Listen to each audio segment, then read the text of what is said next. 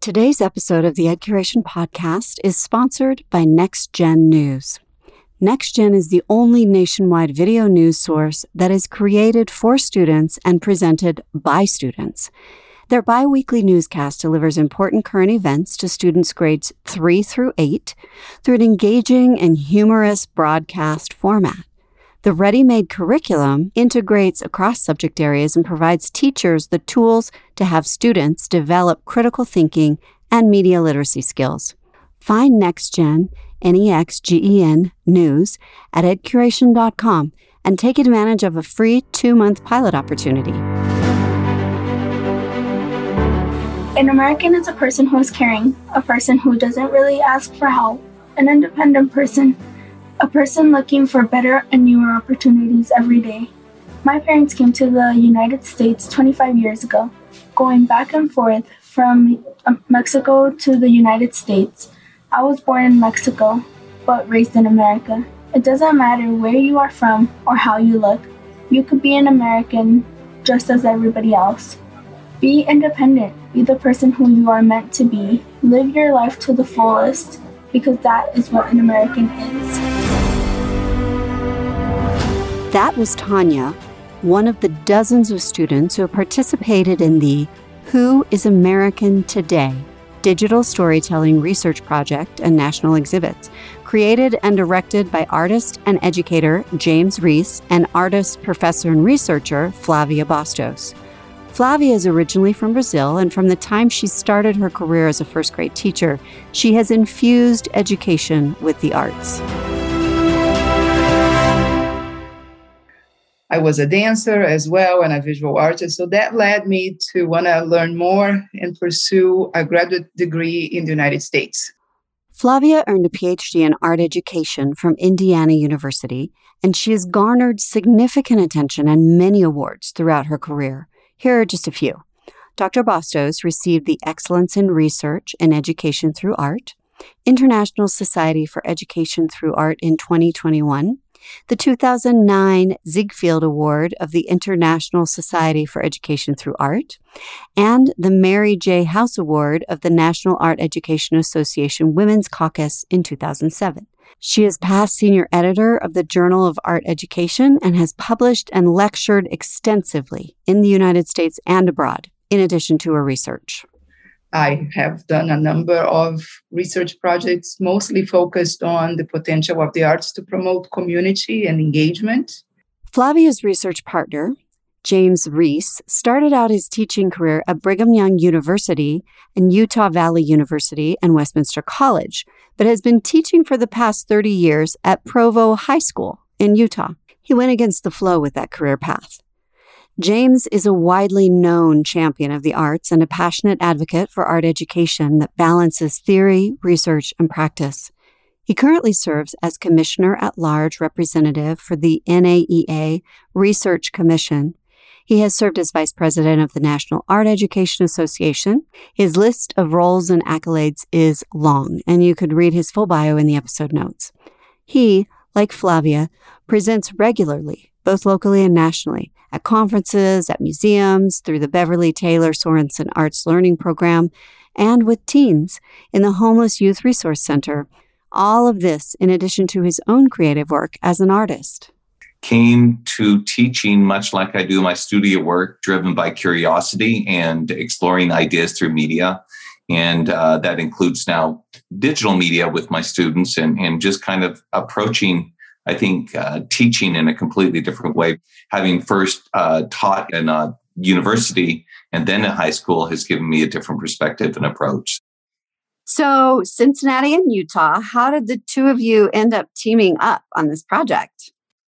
Well, we were fortunate to serve in the leadership of the National Art Education Association. We were both members of the board of directors, and that was sort of a 4-year engagement, which allowed us to build community again and develop a friendship between the two of us.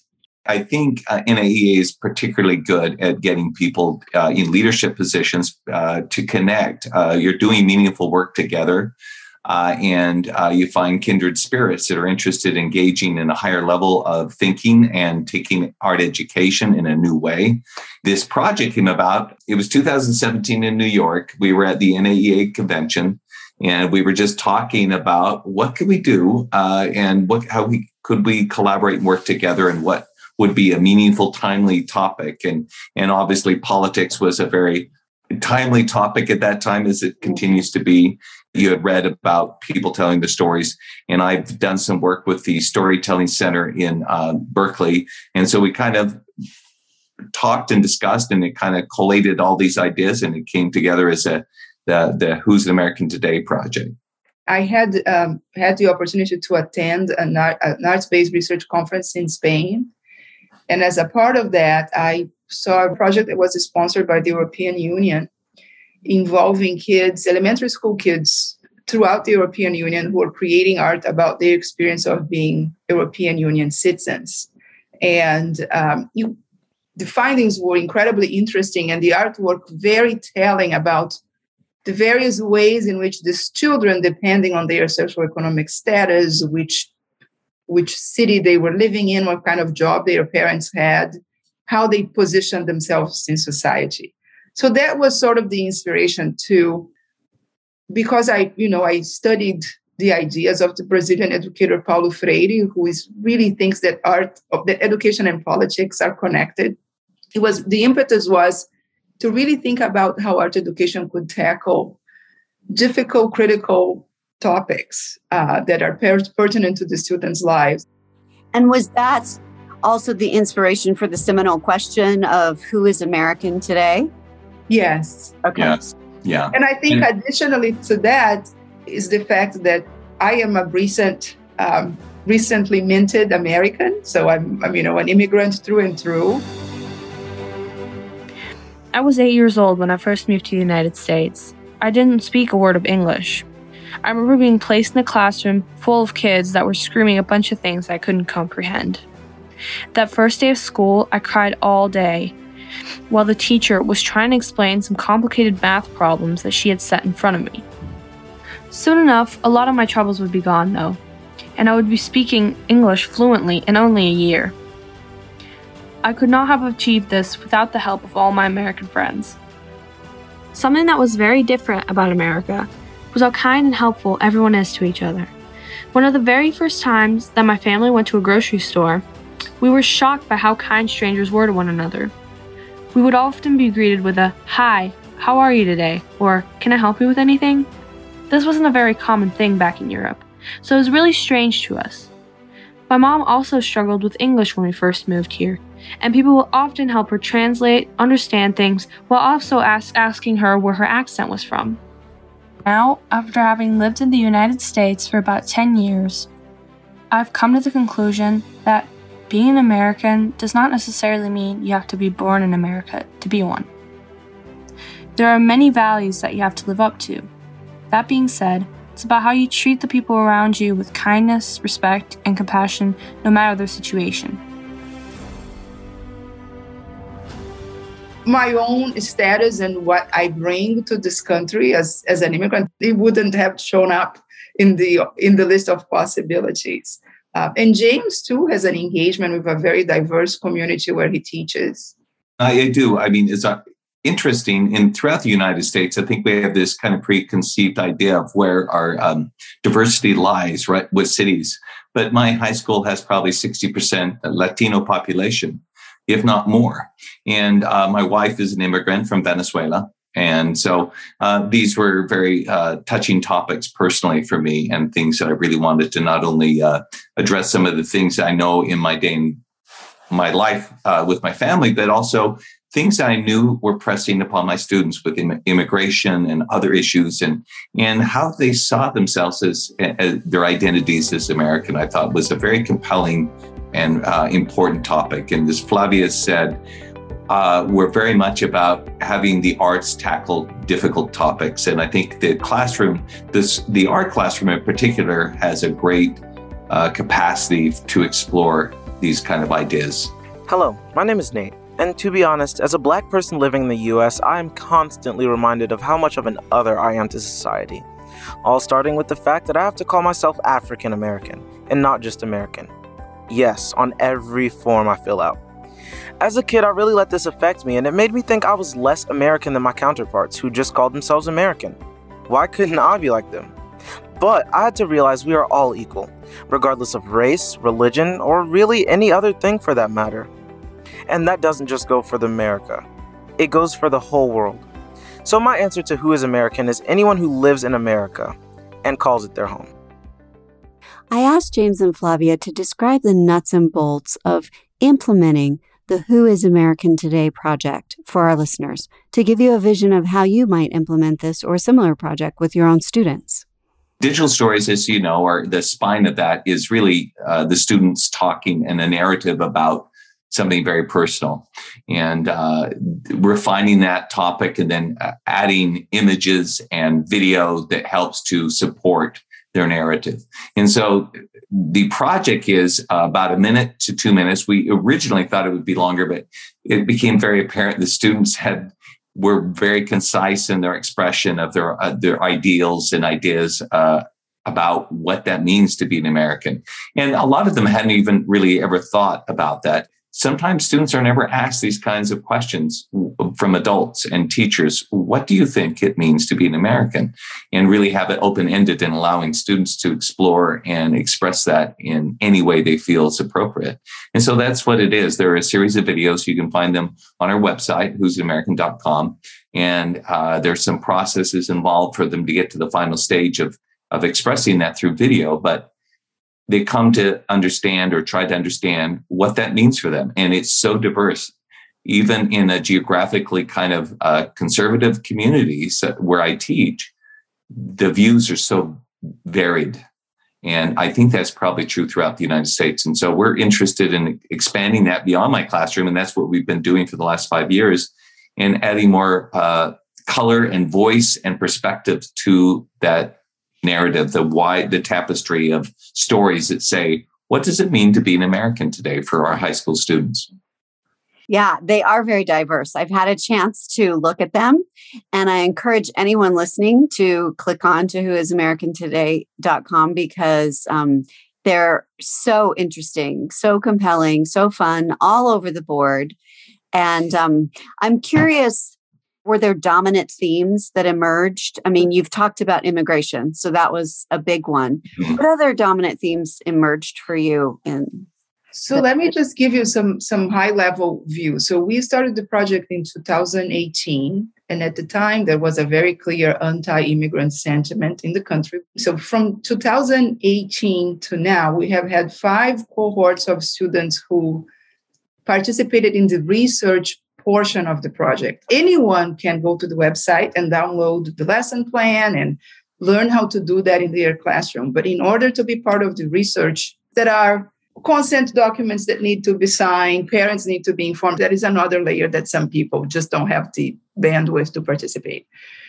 But so 5 cohorts, 96 students, and the themes that we see really have to do with, in a way, the most basic imagery that you can associate with national identity. The flag, they talk about the Pledge of Allegiance, they talk military images, but then that's probably the first layer. Then there are students who take that and develop a more personal interpretation based on their lives and their experiences. And those, I think, are the stories that really are captivating because we get this insight into what high school students are facing. Another thing that you see is just as our country is growing increasingly divided, so are the positions that the students express through the project. You know, some people will repeat that the U.S. is the land of the free and opportunity and everybody has a chance. Others will have a much more nuanced understanding of the limitations of those views. I'm wondering if doing this project created opportunities for dialogue and maybe better listening to bridge those divides. The potential's there. And one of the things initially that we did, that I did in my classroom, is that they had discussions in class as they watched each other's perspective, but also online through the YouTube channel that we created initially prior to having our website. And you know, what's interesting is some students maybe shifted a little bit, but some were more entrenched, right? I mean, it kind of echoes what's going on outside the classroom, is that people dig in. But I'm optimistic that over time that maybe they will get a wider perspective and at least be respectful of other people's perspectives, regardless of what value they place in those different views. When I was little, I brought my American Girl doll to a family gathering. The doll was Josefina, a girl born in 1850 New Mexico. When a family member saw it, they said something along the lines of, "That's an American Girl doll? She doesn't look American." Their message was clear. She doesn't look white. But you don't have to be white to be American. And Josefina was American. She lived in America, she had an American president, she followed American laws. America is a very diverse country. That is something it may be known for. Is many people of many different demographics living together in it. And on that front, none of us are the same. No two people have the same background. No two people have the same story. And that is what makes us American. The fact that we are all unique and have the ability to be so is what makes us American. Anyone who lives here and works here is American. Anyone who came here looking for freedom is American. To me, all of us are American. From a girl in 1850 New Mexico to the small-minded white person saying she's not.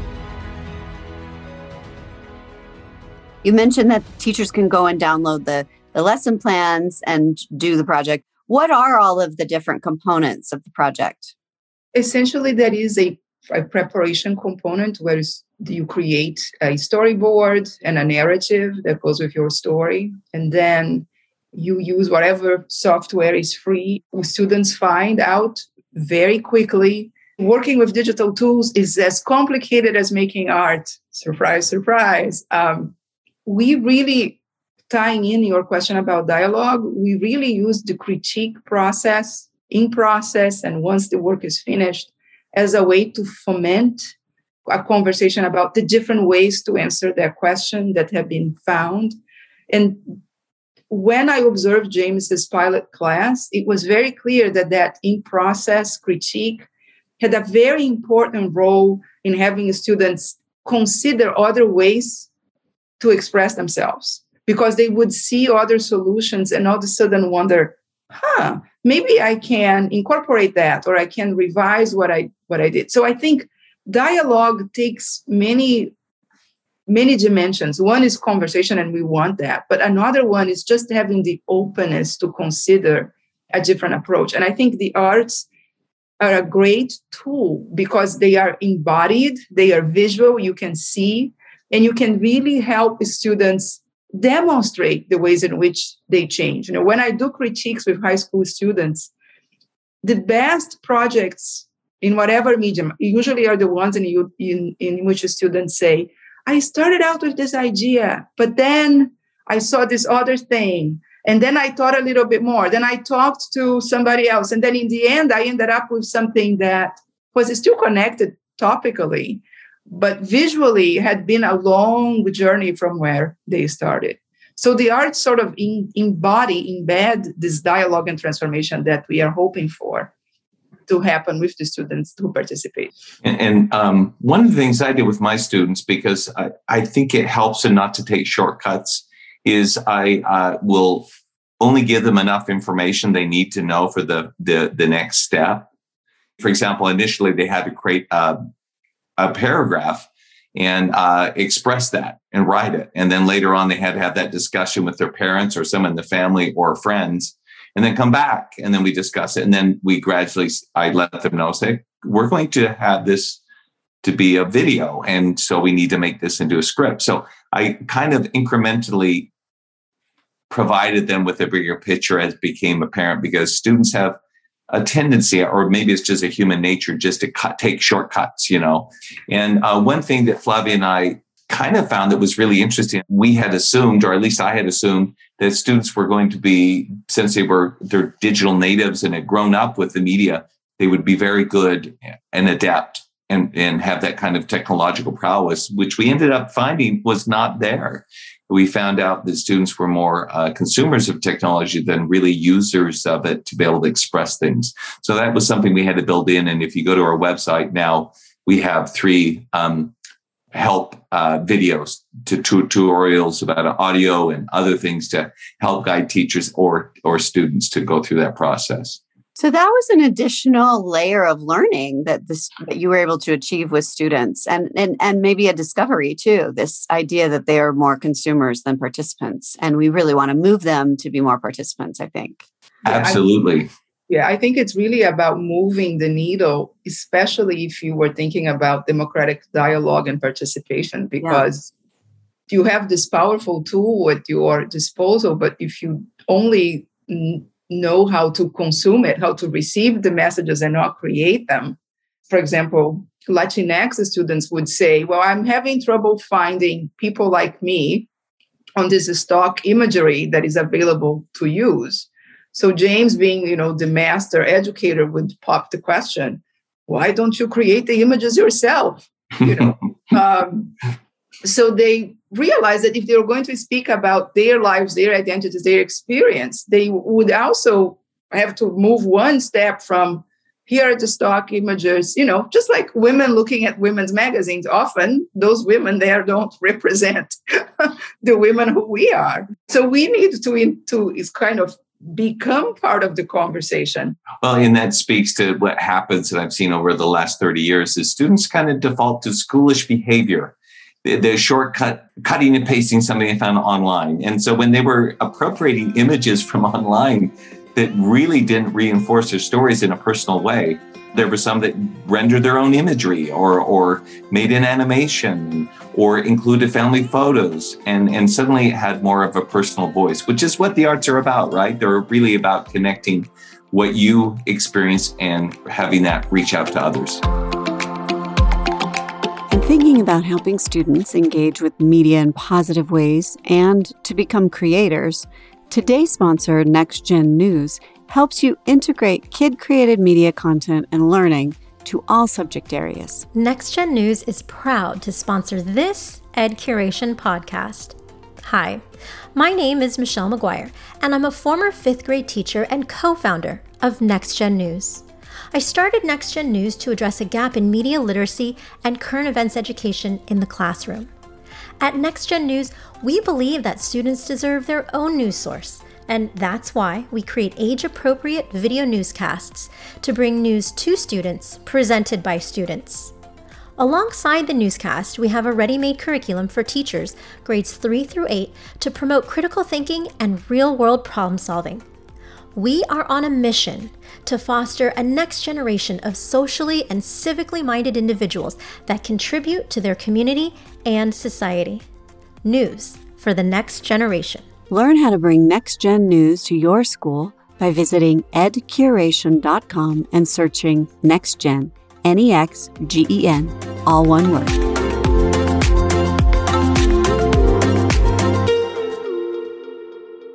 The project itself is super compelling, but you did it as a research project and you had a research question, something that you were really wanting to answer, which was how art education can prepare students to be agents of change.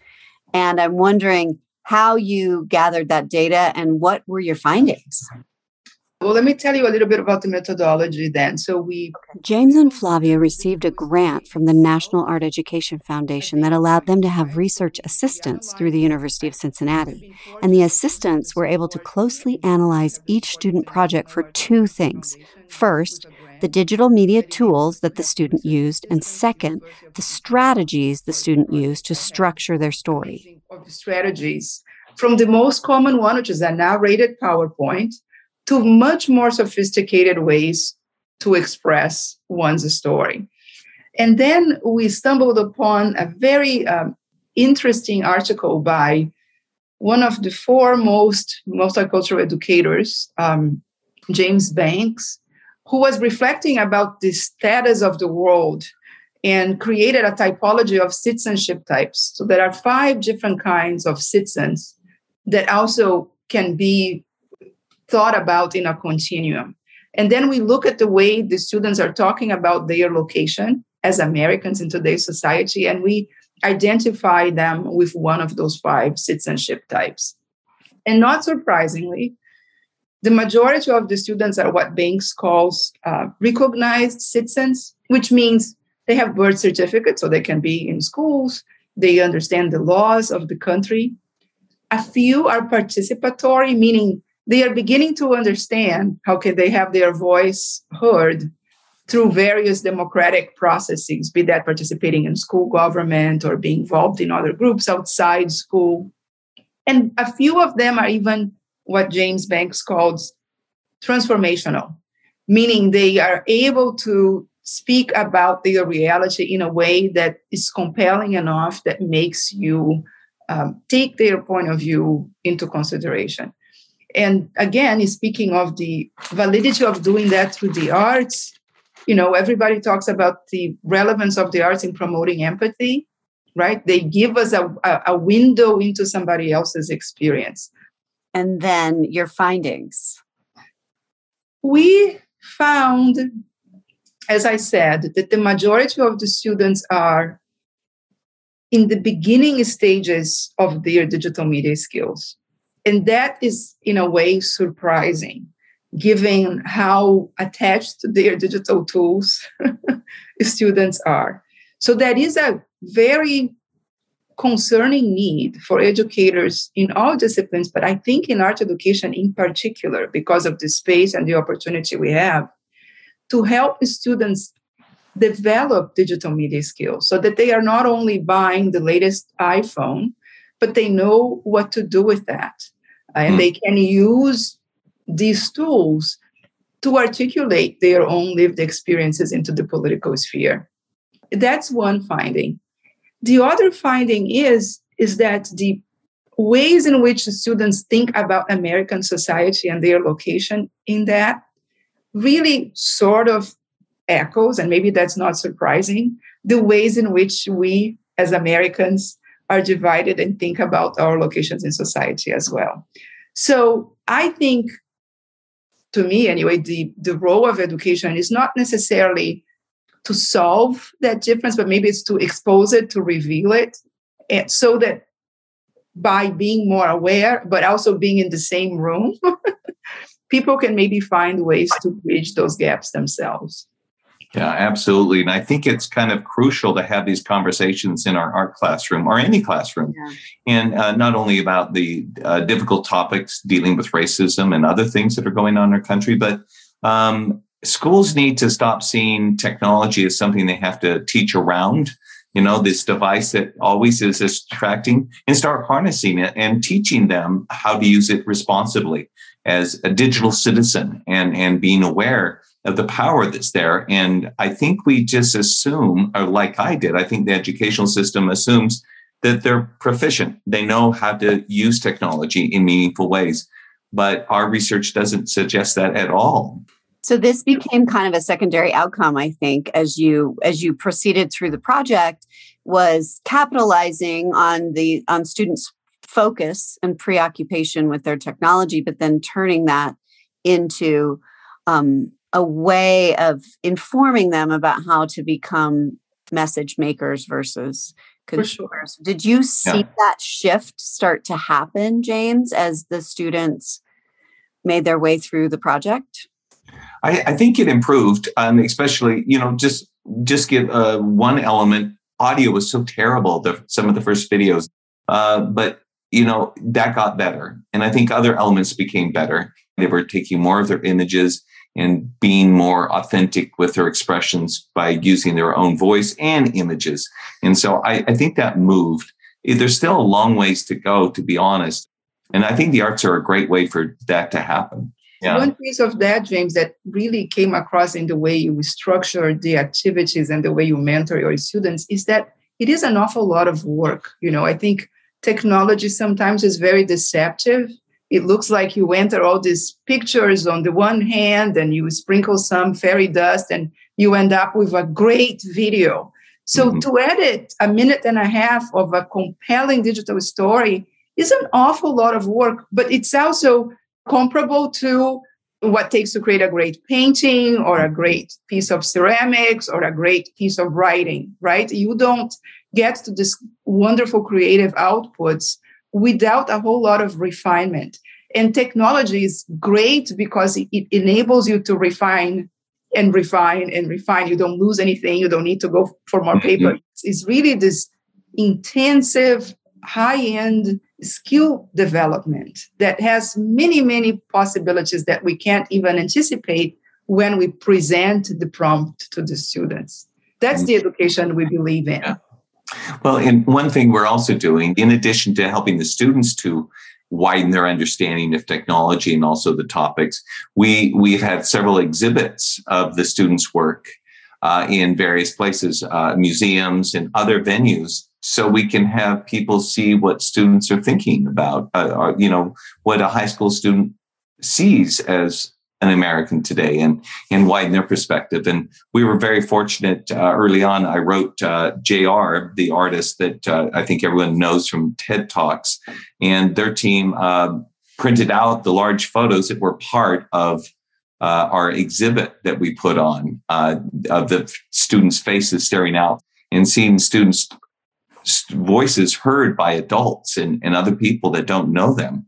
And then having this sea of faces staring out really makes it very personal and impactful for those that are going in and hearing these voices and starting to, I think, shift the needle for those in the community to understand that our students are thinking deeply about these topics. And it's important for educators to tackle them. Yeah, actually, that was a question that I had for you, is where all the students have had the opportunity to show their projects and for people to see them. I know they see them on the website, but we have been really committed to doing these exhibitions. The idea is to continue. I mean, we are so surprised that the project has so much relevance and so much traction, and when we were part of the larger conversation about education at South by Southwest, it's clear that digital citizenship is a very important part of the reflection of educators today. Anyone listening to this, you're welcome to contact us. We'd love to exhibit the work everywhere and anywhere because it's really a powerful thing. We'd love to have people hear and see these faces and voices in their community. Yeah. So what does an exhibit entail? Because it's digital storytelling. So how is it exhibited? We are totally equipped. We have a collection of iPads and we have frames for them and we have headsets. And what it involves is to select maybe a loop of a few of the digital stories. They loop around and people can, very much like in a museum when they look at electronic media art, stand in front of a screen and see a few of the examples that have been a part of our project. If we have space, usually we try to bring some of the JR printed portraits of the students because it's a very powerful thing to have these beautiful black and white photographs of teenagers in the gallery and just remind people who is making the art and to just probably give more of a sense of power and engagement to teenagers who in many ways are so disenfranchised in our society. There is a lot of literature about youth civic engagement and the need to really help young people to connect their everyday spheres with the political sphere because they feel decisions are being made for them and they are not a part of the decision-making process. And you'll exhibit anywhere in the country. Yeah, we can ship the stuff. What did this research project reveal about the role of digital citizenship and what students need to learn and what support do they need around digital citizenship? We had a discussion in class with one cohort group that, by being consumers, we sometimes are being manipulated and directed by forces and people, whether it be products or messages politically. But you also have that same capacity to have your voice heard. I mean, it's amazing to me. I have some friends that have 2.4 million followers in TikTok. I mean, that's a pretty powerful megaphone to express your views to the world. And so students, if they craft their words and the way they say it, have the capacity to influence and be heard and direct people's lives. And that's pretty powerful. And I think being a digital citizen is also being a peacemaker, is in the sense that you have the tools to express your truth, your perspective. You hope to express it in a compelling way so that others can understand it. But the final goal is to find a common ground, right? I mean, the final goal is to find shared values so that we can live and share this earth together. And I think in no other time that has become more obvious than now. How do you express yourself and how you listen to other people? That's the etiquette of being a human being. You can disagree, but you can disagree respectfully. I mean, that would be the goal. But the real goal is, how do we find places of connection even within our differences?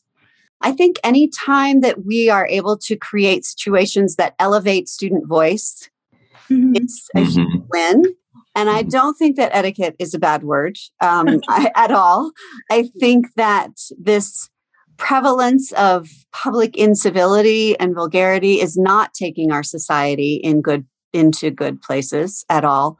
And if we can model productive dialogue and positive messages and the hearing of others' voices and points of view, anytime we can do that, it is contributing definitely to not only digital citizenship, but just citizenship in general, which I think is really what attracted me to what you are doing together in your project. Do either of you have a favorite success story from a specific student or one of the years of the project? I think we have the same one. The initial phase, a student of mine, a transgender student, Cameron, was really reluctant to even participate. And when they did, overwhelmingly in the last 5 years has been the most powerful message, and not only what they had to say, but how they said it. Very, very powerful. At this time, they were having a hard time even coming to school some days. I'm not sure everything that was going on, but it was clear it was not easy. And so that, just the very mere participation and doing such a wonderful job was really rewarding to see. You're told that cliches leave after high school, but then you're subjected to society's tiers of popularity. Everyone wants to be popular. Our government now consists of mostly people who have never been repressed, scared for their life. They don't know how it feels to be forgotten in healthcare, not able to marry, get killed because of their race. Billionaires, rich people who use their money for their advantage. They use their fame to get what they want. Diversity should be what America's actually about. It's just such a reminder that kids with limited experience can really tell very, very powerful, compelling, transformative stories. I can see potential for a project like this, not just in an art class, but probably in a civics or social study class, maybe even an English language arts class. So I'm sure that there are teachers who are listening and who are feeling inspired and wondering how to implement a similar project and what would be the steps and tools that they would need to do that. Well, if you just go to our website, we've made it so easy. There's a lesson plan there. There are tutorials and help. And we're also available to help navigate the site and the project. Just reach out to us. Our contact information's there. I also want to say about our website, and I think we sometimes forget to say it, is that it's a bilingual website. So all the resources are in Spanish as well. Actually, that is a huge detail for a lot of educators, I'm sure. Yes. And this is an ongoing project, right? Yeah. It is. We are in the process of looking for continued funding. We are hoping that teachers feel a little bit lighter, more stable, and can be partners on the research end. We know that during COVID, many people resorted to our educational resources and developed lessons that either adapted or just right out, applied what we put out. but they didn't send the videos back to us and we were not able to analyze the data. I know that was an additional step. So I just want to say, I have had research assistants who help with that and can provide the support. When a teacher wants to participate, if they reach out to us, we can sit down and have a planning session and really tailor that overall frame that's on the website to the context of their school and how many students they want to get involved. I can also work with teachers to help adjust the pacing and how to do that. Because I know as a teacher, you're juggling various tasks and goals and deadlines. And there's a lot of flexibility of how to implement this. Could this be something that an educator provides during, say, a summer camp or a summer school or an after-school club or an extracurricular opportunity? Oh, I think in some ways it might be ideal because it's a short, concise. Having that concentrated time might be ideal from start to finish. That would be great. 2 of our cohorts are in that kind of setting. We have one in a summer program and one in an after-school media intensive kind of program. Yeah, great.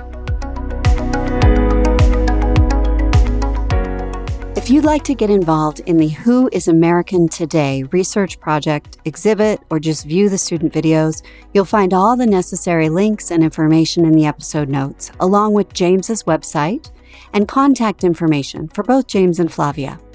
And if you're inspired about digital storytelling and students using digital tools to learn and communicate, then you will definitely want to take advantage of the 2-month free pilot from today's sponsor, Next Gen News. Antonio, a 5th grade student from Los Angeles, said, "Next Gen News makes learning fun because they present it in a way that's funny and important. It prepares me for the future by telling me how things work in real life." And Elizabeth, a 4th grade teacher also from Los Angeles, says, "Not only does Next Gen News make it easy for me to keep my students informed about current events, but the ready-made curriculum provides many opportunities for students to collaborate and share their ideas with peers."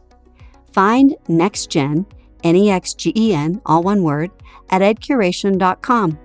It's easily integrated across content areas to make learning engaging and fun, and providing a way to introduce digital skills and media literacy. If you enjoyed this episode, please like, follow, share, rate, and review, and leave us a comment so we know how we're doing with our goal of reshaping learning on the EdCuration podcast.